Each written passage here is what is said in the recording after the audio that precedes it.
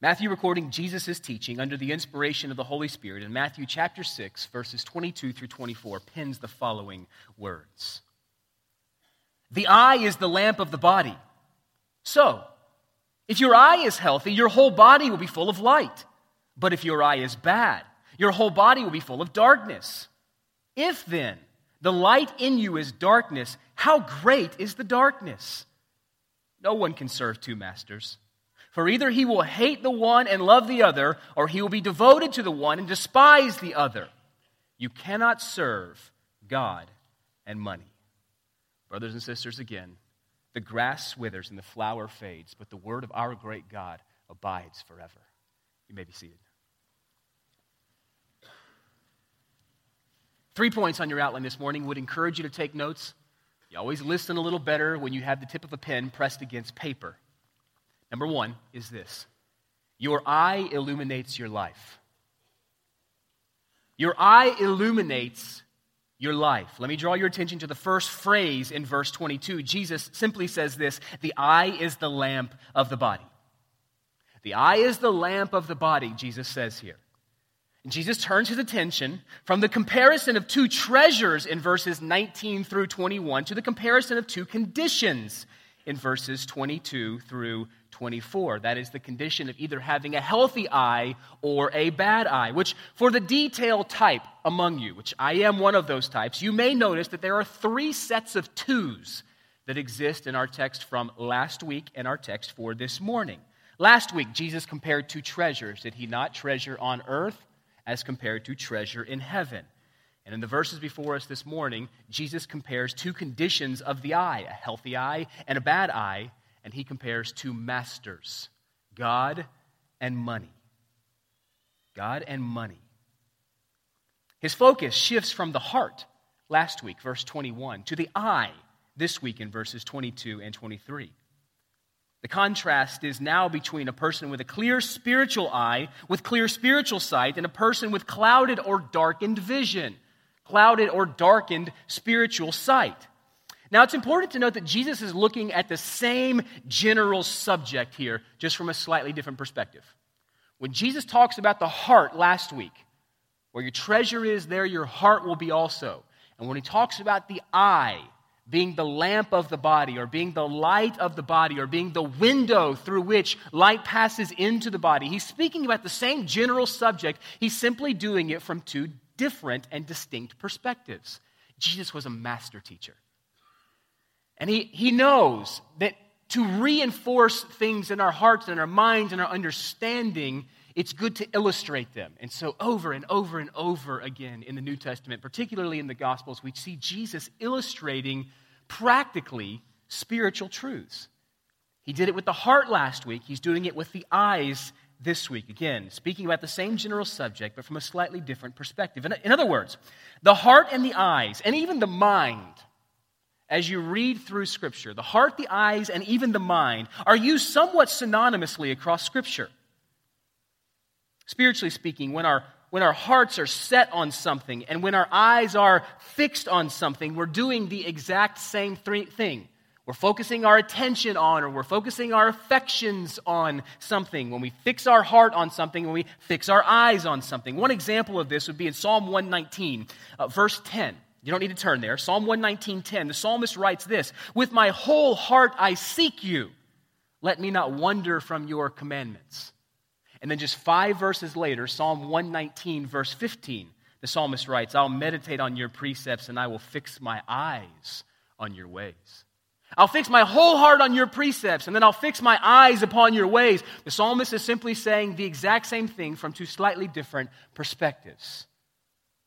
Well, then what does Jesus mean when he says the eye is the lamp of the body? The eye is the lamp, or the eye is the light, or the eye is the window of the body. Let me submit to you that Jesus is not simply trying to impart some lesson in ophthalmology this morning. Okay? There's a very practical spiritual truth that Jesus is teaching us here. What he's doing is he's actually using a well-understood Hebraism, or he's actually using a well-understood thought train to Jews of his day. Because the Jews of Jesus' day thought of the eye as being the window to the soul or being the window to the rest of the body. So Jesus is simply using their own illustration as a way to illustrate a very important spiritual truth here. When Jesus says the eye is the lamp of the body, he means that the eye functions much like a window that lets light into a body. And track with me here for just a second. Just as the amount and the quality of light that comes into a room depends on the condition of the window through which it passes, so the condition of the eye, the spiritual eye, determines the quantity and the quality of spiritual light that enters into the body. You see, if a window is clear, then light fills the room. But if the window is dirty or clouded, the light is hindered from entering into the room. Jesus says the same is true of us. The same is true of our spiritual eyes. They can be dirty. They can be clouded such that light does not pass through. And if that's the case, we're left in darkness. Now, let me say this. Jesus is speaking to believers in this text. And so when you see the term darkness, oftentimes we think, and Jesus used the term darkness often to speak about unbelievers, that they're in spiritual darkness, they cannot see, there's scales over their eyes. The evil one has blinded the eyes of unbelievers so that they cannot see the truth of the hope of the gospel. Okay? So when we see blindness or darkness, oftentimes in Scripture, it does refer to those who do not know Christ savingly. But Jesus is writing to believers here.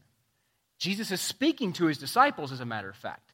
And so when we see the term darkness here, we're not talking about comprehensive darkness as in lostness. We're talking about the inability to see and perceive spiritual truth. Not in totality, but to some degree and some measure. What Jesus is saying here is that just as a window can be clouded, just as a window can be dirty, thus preventing light from entering into a room, so our eyes can become bad. They can become diseased and unhealthy, such that the light of spiritual truth does not pass into our hearts. Think about your eyes for just a second here, friends. All sorts of bodily functions are aided by the ability of the eyes to see. The eye is one of the chief channels of information for the rest of the body. I mean, the eye discovers for the body. The eye directs the rest of the body. The eye warns of danger. The eye puts things into perspective. The eye brings about awe. The eye is what causes us to stand in wonder oftentimes. The eye is attracted to beauty and it's repulsed by decay. And so when we speak about the eye here, the eye refers to how we view and perceive and evaluate. So if we have a healthy eye, or if we have healthy spiritual vision, our spiritual lives will be full of light, and thus we'll be able to rightly focus on God, which brings the treasures of earth. Let me connect this back to last week now. If we can see properly, if our eyes are clear, if they're not clouded, then we will have the ability to see and understand treasure and to put it in its right perspective. In other words, we won't be as easily gripped by materialism. We won't be as easily gripped by materialism. Likewise, if on the other hand, your eye is spiritually unhealthy, clouded by a preoccupation with material things, and it doesn't matter how bright the light is, you have a very difficult time trying to discern how to choose the right treasures. Okay, friends? Your eye illuminates your life. Is your eye clear or is your eye clouded? That is point number 2, by the way. Point number 2 on your outline, your vision is either clear or it's clouded. Those are the two options that Jesus gives us in our text here. Let me turn your attention to the back half of verse 22 on into verse 23. Jesus speaking here, this is what he says. So, in other words, since your eye illuminates your life, so, or as a result, if your eye is healthy, your whole body will be full of light. But if your eye is bad, your whole body will be full of darkness. If then the light in you is darkness, how great is the darkness? You see, now that Jesus has explained the function of the eyes, that is to let spiritual light in, he moves to discuss the condition of our eyes. What condition are they in? Are they healthy or are they bad? Are they clear or are they clouded? If your eyes are healthy, your whole body will be full of light. Jesus says, likewise, if your eyes are bad, your whole body will be full of darkness. So what does Jesus mean by the distinction of healthy eyes or healthy spiritual sight and bad eyes or diseased spiritual sight? Well, let's look at healthy eyes here for just a minute. Jesus speaks first about healthy eyes. If your eye is healthy, your whole body will be full of light. What does he mean by this? What does he mean by this? Which, let me say this. Verses 22 and 23 are somewhat of a challenge to interpret. I mean, as you look at the verses that came before, we can understand the connection of the heart to the treasure. Okay? And we can even understand verse 24 pretty clearly. I mean, one of Jesus' most heralded statements is, you can't serve God and other things. It's as true today as it was the day that it rolled off Jesus' lips. We understand those two things. But sandwiched right in between those statements is this somewhat obscure couple of verses speaking about spiritual sight. How do they fit? What does Jesus mean, and how does it relate to the material world and our draw or our attraction to it when Jesus speaks about healthy eyes and bad eyes? Well, glad you asked. The word healthy here, it's the Greek adjective haplous, and it means to be single or to be clear. To be single or to be clear. And in some cases it refers even to generosity. To generosity. And so let's look at how each of these might look if we flesh out these meanings here. The meaning of single or clear, and then in some cases, generosity, as Jesus is speaking about the healthy eye here. If the healthy eye carries the primary idea of singleness and clarity, then we could say that the healthy eye, because it sees clearly, has a single-minded focus on God. Just like we can be singular in heart, we can have a singular focus. And if a healthy eye carries the primary idea of singleness or clarity, then it would have the idea of having a single-minded focus on God. It's singularly focused on serving Him, on glorifying Him, on honoring Him. Paul said this in 1 Corinthians 10:31, probably a familiar text to all of you. He said, so whether you eat or drink or whatever you do, that's from Alpha to Omega, from A to Z, everything in between. Whatever you do it all for the glory of God. Even the mundane things like eating and drinking. Let me commend a wonderful, super brief article to you. You can Google this and find it. John Piper wrote an article some years back called Drinking Orange Juice to the Glory of God. But we forget. His whole premise is even in the small things, even in the mundane things, even in the everyday things, even in the things that we tend to forget or take for granted, we are to do those things for the glory of God. A single-minded focus does everything for the glory of God. A single-minded focus sees the treasures of earth and puts them in their right perspective and is not tempted to make them the treasure of his or her heart. It's a single-minded focus here. The person with healthy eyes is careful not to let God's good gifts eclipse the glory of the giver. Boy, we come dangerously close to that so often, do we not, friends?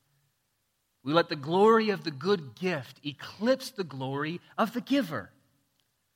The person with healthy eyes sees his worldly possessions in their true light and enjoys them without doing what Paul told Timothy in 1 Timothy chapter 6, verse 17, and that is that we don't put our hope in them.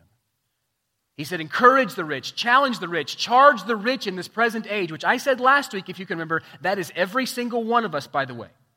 By the world's standards, every single one of us is incredibly wealthy. Paul told Timothy, charge the rich in this age not to hope in their riches, but to put their hope in God. The man or the woman with a healthy eye, if healthy primarily means singular or clear, means that he's able to or she is able to put into perspective those worldly possessions and is not tempted or is not as tempted to put their hope in them. But if the adjective healthy, haplous, carries the idea of generosity, which I'm going to argue this morning that I think that's the primary emphasis that Jesus is placing upon the word here. It carries the idea, this adjective carries the idea of singleness, clarity, and then third, generosity. And I want to submit to you that I think that's what Jesus is pressing in on in our text here. If the healthy eye is a generous eye, then Jesus seems to be teaching that a generous spirit regards our money as his money. And thus we give freely. Thus we share what we have. I mean, what we saw this morning, what we saw just a few minutes ago, was an expression of giving freely, of sharing our possessions, sharing with those who have need. If this is the case, if the healthy eye is a generous eye, then we can determine if we have clouded spiritual vision by the extent to which we're generous with the goods that God has blessed us with. You remember last week I mentioned that God prospers you and God prospers me not to raise your standard of living, but rather to raise your standard of giving.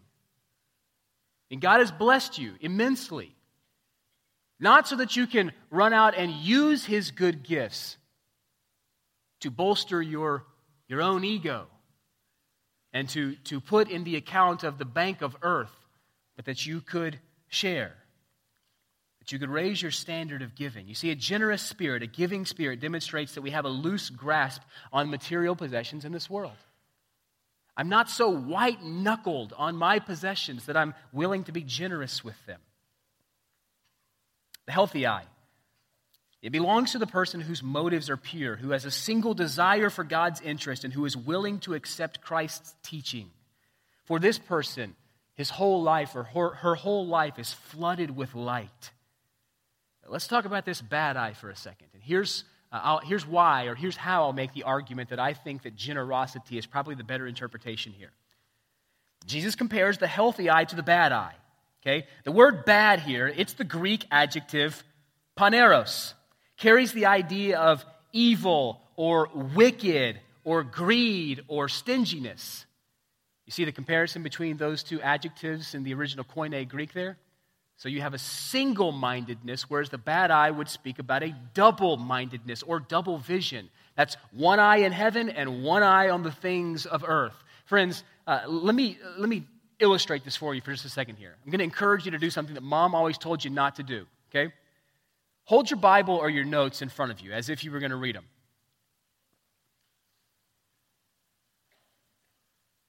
Cross your eyes for a second and try to read it. It doesn't work, does it? I mean, trying to keep one eye in heaven and one eye attached to earth, it doesn't work. It'll drive a man mad. It's because it wasn't what you were designed for. So if the healthy eye is a single-minded eye and the bad eye speaks of double vision, and the healthy eye speaks about generosity, whereas the bad eye speaks about greed and stinginess, I think we can see where we're going here.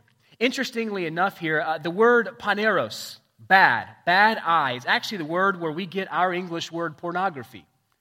It's a bad eye. An unhealthy eye. I'm persuaded that Jesus' emphasis on the materialistic greed of the bad eye is what is in view here. And I think we can see this clearly, no pun intended, in Matthew chapter 20, verses 1 through 16. If you have your Bible there in front of you, just turn over real quick. I'm not going to read all 16 of these verses. Matthew chapter 20, verses 1 through 16. I'm not going to read all 16 verses in their entirety. I'm going to summarize it for you here. This is a familiar story. But I think we can see here the connection to the bad eye that Jesus speaks about and greed and stinginess and white-knuckedness to the things of earth. Matthew chapter 20, verses 1 through 16. This is Jesus telling a parable about hired laborers and a vineyard. Again, probably a familiar story to many of you, but let me paraphrase here. Jesus begins the parable by comparing the kingdom of heaven to a master who went out early in the morning and hired some laborers to work in his vineyard. Seems pretty straightforward so far, does it not? And the master found some willing fellows, and he agreed upon a wage of a denarius a day, and he sent them out to work. But then he comes along and he makes several other hires that day. Jesus says that the master hired more laborers at the 3rd hour, at the 6th hour, at the 9th hour, and at the 11th hour. So now there are numerous laborers working in the man's vineyard who were all hired at different times of the day, but they were all promised the exact same wage, a denarius a day. Tracking with me here? Jesus goes on to say that at the end of the day, the master told his foreman to call the laborers and to pay them their wages. And this is where we see the condition of the eye revealed here. The foreman started with those hired last. That's those hired at the 11th hour, somewhere between 4 o'clock and 5 o'clock p.m. They didn't put much work in. He calls them first, and he pays them a denarius. You can almost see the excitement of the first laborers that are hired now. I mean, they're going like this. It's going to be payday. If they got paid a denarius, then what does that mean for me? We've worked longer. But as the first group watches the second group be called forward and receive their wage, those that were hired at the 9th hour and worked longer than the last group, they notice, now wait a second here. 2 plus 2 is not equaling 4. That group was paid the exact same amount as the last group. And so all of a sudden, the excitement of the first group now turns to a scowl. When those who were hired first come, they thought to be paid, or they expected rather to be paid more, but they were paid the exact agreed upon wage, a denarius a day. And they grumbled. If you look at your Bible there, they grumbled, saying, "We've been out in this scorching heat all day, and you paid us the same as those who only worked an hour." Look at the master's reply here. He says, "I've done exactly what I said I was going to do. We agreed, so take your denarius and be on your way." And it's what the master says next that gives us some understanding about the eye. Look at verse 15. The master asks, "Am I not allowed to do what I choose with what belongs to me?" And here's a phrase.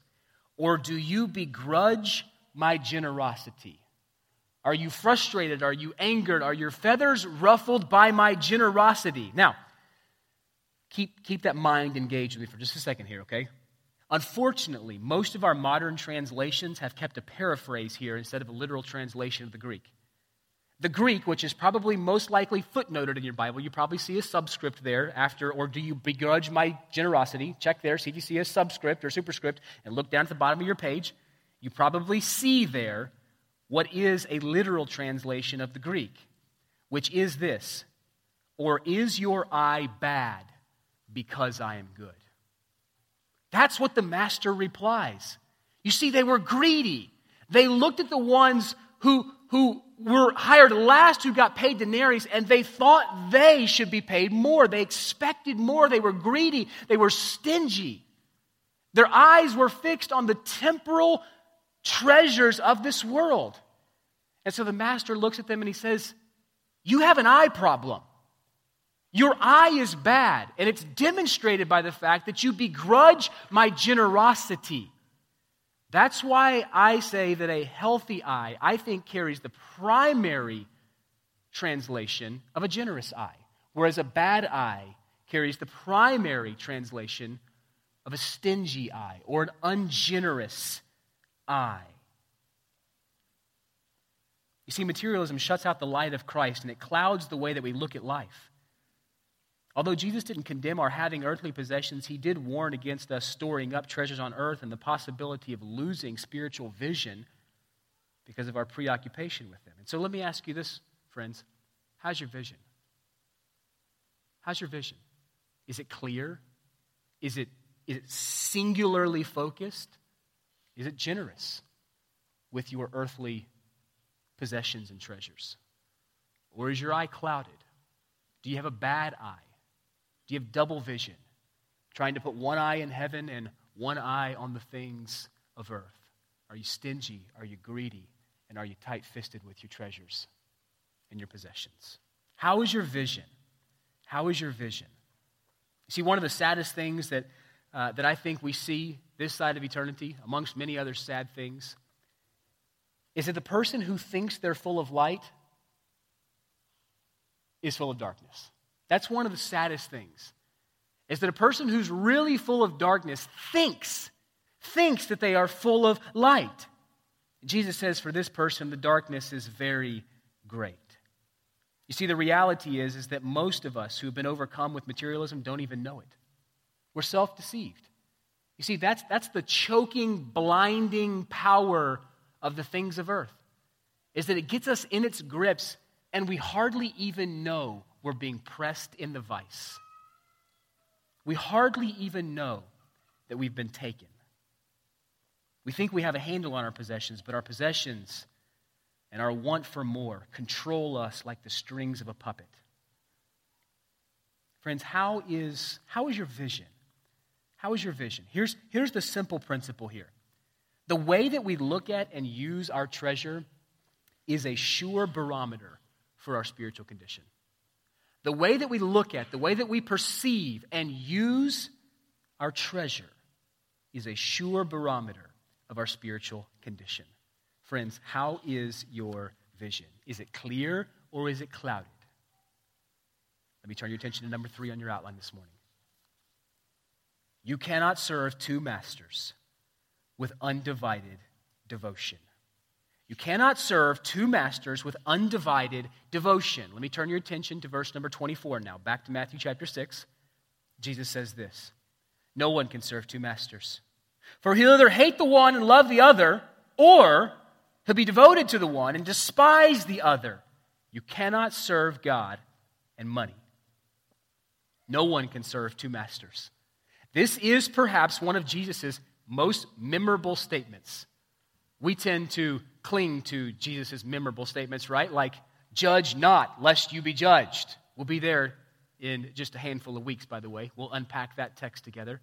Probably one of Jesus' most taken out of context sayings. But no one can serve 2 masters. Perhaps one of Jesus' most memorable statements, and it's as true today as it was the day that he spoke it. Though many try to serve both God and material possessions, failure awaits them all. Friends, take it to the bank. It's as good as gold. Mark it down. Write it down. You cannot serve God and things. You can't. Though many have tried, failure awaits them all. It's been said that a person's ultimate loyalty must converge at a single point. This goes back to the potential idea of our vision being singularly focused, okay? A person's ultimate loyalty must converge or must come together at a single point, because to try to go 2 ways at once will rip a person in half. I mean, think about it. To try to go two ways or 2 directions at once will rip a man in half. Right down the middle. Here in verse 24, Jesus takes up the issue of allegiance and devotion. Just as we can't store up treasures both on earth and in heaven, just as our bodies cannot be full of both darkness and light, neither can we serve 2 masters, Jesus says. Now, notice that Jesus did not say, you shouldn't serve God and money. Jesus didn't say you shouldn't serve God and money. Neither did he say you must not serve God and money. Look at your Bibles, friends. He says emphatically, you cannot. You cannot serve God and money. It's not just that we shouldn't, though that's certainly true. Jesus is saying that it's impossible. It is an impossibility. You can serve one or the other, but you cannot serve them both. Notice Jesus says, you'll hate the one and love the other, or be devoted to one and despise the other.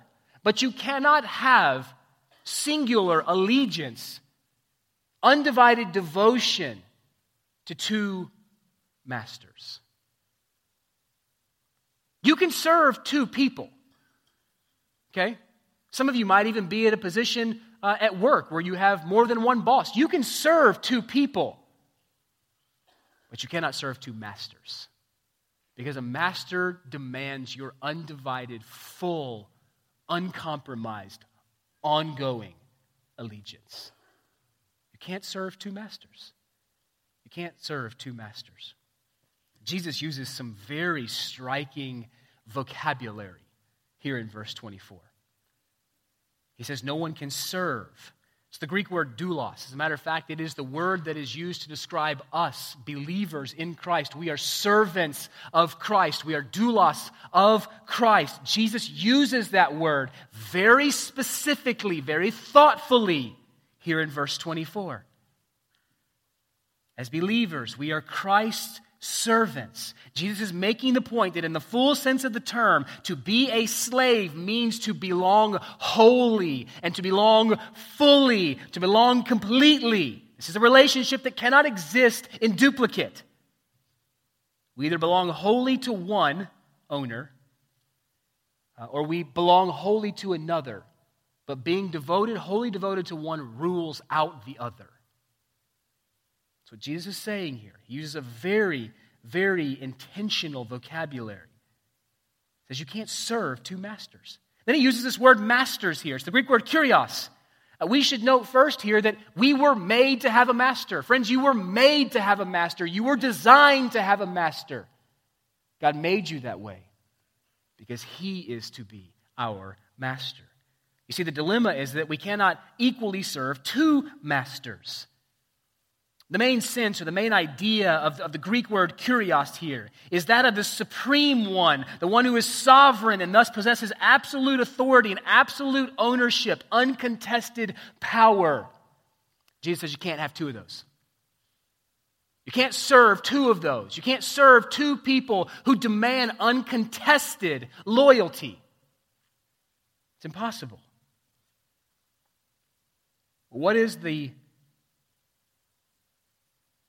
dilemma here that Jesus gives us? Jesus uses a word that is probably translated in your Bible as money. Mammon is the Aramaic word there in your Bible. Originally meant to anything that someone puts confidence in. So it was a pretty broad term. Jesus says you can't serve God and mammon. Probably says in your Bible, can't serve God and money. But the original Aramaic term, mammon, was very broad in its application. It only later took on the nuance of wealth and riches and earthly goods. It was simply a designation of material value. Okay? Which means it's important to note that mammon in and of itself wasn't necessarily bad. Mammon isn't a negative thing. But Jesus is clearly using it in a negative context here in verse 24 because he's using it as mammon as opposed to God or mammon setting itself up against God. Jesus is using it in a very negative sense here, but mammon just referred to something of material value originally. Only later did it come to mean wealth and riches and earthly goods. And so in the present context, in verse 24 here, what Jesus does is he personifies mammon and wealth as if it were one's master and Lord. He personifies it. And he says you can't serve both. Pressing into mammon just a little bit more here. Mammon is anything that is accounted to us as gain. I want to kind of bring some sharpness to our understanding of this word here. Mammon is anything that is accounted to us as gain. Remember Paul said this in Philippians 3:7. He said, but whatever I counted gain, I counted loss for the sake of Christ. Whatever was gain to me, I counted loss for the sake of Christ. So mammon is anything, can be anything. And I'm going to give you some specific examples here in just a minute. But mammon is anything that could be considered gain to you. That is, whatever is in the world, the lust of the flesh, the lust of the eyes, and the pride of life, that can be considered mammon. It's anything that we put our confidence or our trust in. In other words, it's anything, absolutely anything under the sun that we would look to and turn into a functional God. That is mammon. Here are some examples here. Mammon can be your stomach, right? Philippians 3:18, their God is their belly, right? Mammon can be your stomach. Mammon can be your ease and your comfortability. Mammon can be your sleep. Solomon tells us in Proverbs 6:9, wake up, all you sluggard. Why do you sleep all the day long? Mammon can be your sleep. Mammon can be your sports. It can be your hobbies. It can be your pastimes. It can be your worldly riches. Remember James tells us in James chapter 4, why do you say we're going to go here and there and tomorrow we're going to make a little profit here? And James goes on and he says, you don't even know if you'll be able to go there tomorrow. Life is but a vapor that appears for a little while and then quickly vanishes. But it could be profit. It could be your worldly riches. Mammon could be honors. It could be your status. It could be your influence. It could be receiving the praise and the applause of men. It could be pleasure. It could be relationships. It could be the pursuit of physical health. And we could go on and on and on. Mammon Mammon can be anything which we inordinately obsess over and find our security, trust, contentment, satisfaction, worth, value, fulfillment, and everything else in. That can be considered mammon. And God is saying, you cannot serve both. You can't serve both. Anything can become mammon. And so Jesus tells us plainly, you cannot serve both God and mammon. You cannot be equally devoted to them both. You cannot love them both the same. One or the other will always rise to the top of your affections. What Jesus is ultimately doing here is he's ultimately drawing a line in the sand. And he's looking you square in the eyes, and he's looking me square in the eyes, and he's saying, choose this day whom you'll serve. Choose this day whom you'll serve. A couple similarities between God and mammon, or God and money, as it's translated in your Bible probably. And that's that God and money both grip the heart. They both grip the heart. I think about Ananias and Sapphira, right? In Acts chapter 5, they were affluent. They had some wealth. They were property owners. And they wanted to be involved in what was going on, which, by the way, they were presumably converts the day of Pentecost. They had come to Christ, and they wanted to be involved in what was going on in the local church. And so they went and sold some of their property, and they were going to bring the proceeds back to the church to be used. The problem is, they didn't bring everything. They kept back for themselves a part of the proceeds, such that Acts chapter 5, Peter looks at them and he says, why have you sinned against the Holy Spirit in this grievous way in keeping some of the proceeds back for yourselves? I mean, think about this, friends. Ananias and Sapphira, they did not have to sell their property. And even if they sold their property, they did not have to bring the proceeds and give it to the church. They chose to do so willingly and voluntarily. Unfortunately, the treasures of earth, somewhere in between, gripped their heart. And as they're holding it in their hands, they're thinking,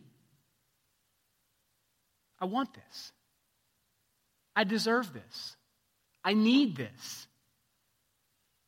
And so they didn't bring it all. Both God and money can grip the heart. Both God and money demand comprehensive loyalty. Another similarity between God and money. Not only does God and money both grip the heart, but God and money both demand comprehensive loyalty. You see, when Jesus says that if you try to serve two masters, you'll end up hating the one and loving the other, he's using a common Semitic idiom here. Okay? When hatred and love are used in this sense, to hate one thing simply means that what is loved is preferred. It's a common Semitic Jewish idiom here to speak about loving and hating. And when we say we hate something, it just means that what we love is preferred. What is hated isn't literally hated, but it's loved less. It's loved less. Jesus used the exact same expression of hating and loving when he told his disciples in Luke chapter 14, if anyone comes to me and does not hate his own father and his mother and his wife and his children, his brothers and his sisters, yet even his own life, he cannot be my disciple. Jesus is employing the same idiom there in Luke chapter 14. And Jesus didn't literally mean that his disciples had to hate their father and their mother, for that would fly right in the face of the fifth commandment to honor your father and mother, which Jesus subsequently repeated in Matthew chapter 15. So we know that Jesus is speaking literally here when he says you'll love the one and hate the other, or hate the one and love the other. He's just saying you can't love them both equally. He's saying that when you look at them both, your love for the one should look like, in comparison, hatred for the other.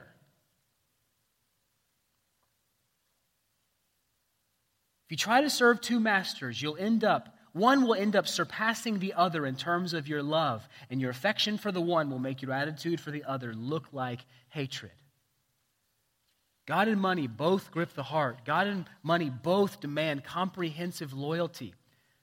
But God and money both make demands upon you, and those demands are diametrically opposed. I mean, just track with me here for a second.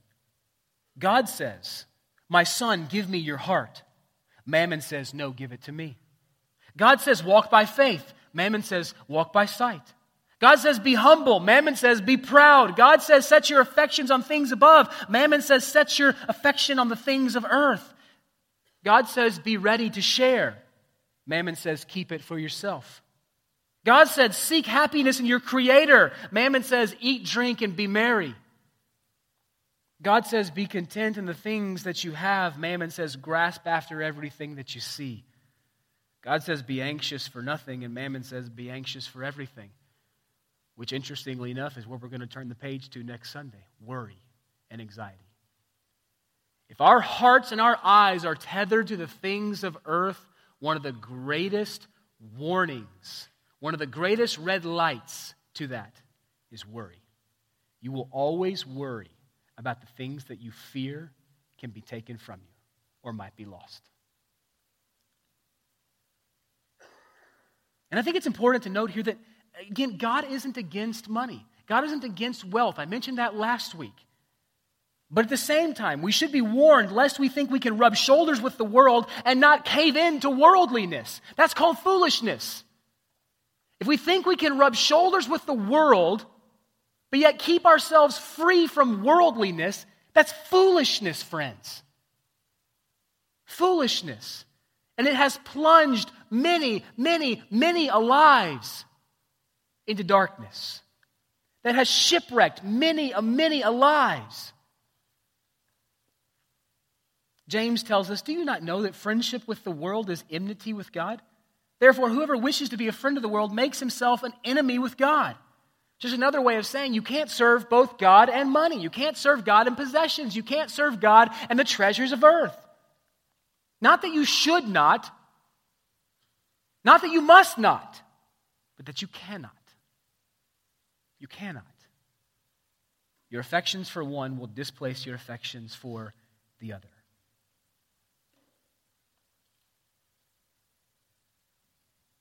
James goes on to say, or do you not suppose, as the Scripture says, he yearns jealously over the Spirit that he has made to dwell within us? Friends, behind Jesus' words, you cannot serve God and money, is the heart of a jealous God. It's the heart of a jealous bridegroom for his bride. Just as every single husband in here would be jealous if his bride ran off with other lovers, so our bridegroom is jealous for the affections of our heart. He says you can't serve both. And so he draws a line in the sand and he says, choose this day whom you'll serve. But you can't serve both with undivided devotion. Friends, money is a great servant, but it makes for a terrible master. Money's a great servant, but it makes for a terrible, terrible master. Let me illustrate this for you as we bring the plane down to land here. Martin Lloyd-Jones tells the story of a farmer who one afternoon reported to his wife with great joy that their best cow had given birth to 2 twin calves, one red and one white. He said to his wife, you know, I suddenly have this feeling and this impulse that we must dedicate one of these calves to the Lord. Noble, right? Admirable. We'll bring them up together, we'll raise them together, and then when the time comes, we'll sell one and keep the proceeds, and we'll sell the other and we'll give the proceeds to the Lord's work. Sounds noble. When his wife asked him which he was planning to dedicate to the Lord, he replied, here's where we begin to derail, friends. His reply was, there's no need to worry about that now. We'll treat them both in the same way, and then when the time comes, we will decide. A few months later, the farmer entered the kitchen looking very miserable and unhappy. When his wife asked him what was troubling him, he answered, I have very bad news for you, dear. The Lord's calf is dead. She replies and says, but I thought you had not decided which was to be the Lord's calf. Oh, yes, he said, I had always decided it was to be the white one, and the white one has died. Friends, we might chuckle at the story, but God forbid we would laugh at ourselves. God forbid that we would laugh at ourselves. It's always the Lord's calf that dies. Unless we're clear about our service to Him and about the true nature of our possessions. They're only on loan. We own nothing. We're simply stewards of what God has temporarily placed under our stewardship. And he can call us to account at any given time. You see, either God owns you and you serve him, or your possessions own you and you serve them. So ask yourself this question, friends. Can anything be more grievous to the heart of God, who has redeemed us from the slavery of sin, united us to Christ, and given us all things richly to enjoy, than to take the name of God upon us, to be called by his name, and then to demonstrate by every action and every decision of life that we actually serve created things? Could anything be more grievous to the heart of our Father, who is jealous for you? He's jealous for your affections. The question is, who or what will you serve? We can't maintain undivided allegiance to God when we're serving our material gods. And so, friends, let me ask you again, how's your vision? How's your vision? Is it clear? Is it single? Is it generous? Or is it bad? Is it stingy? Is it greedy? Is it white-knuckled to the things of earth? Choose this day whom you'll serve.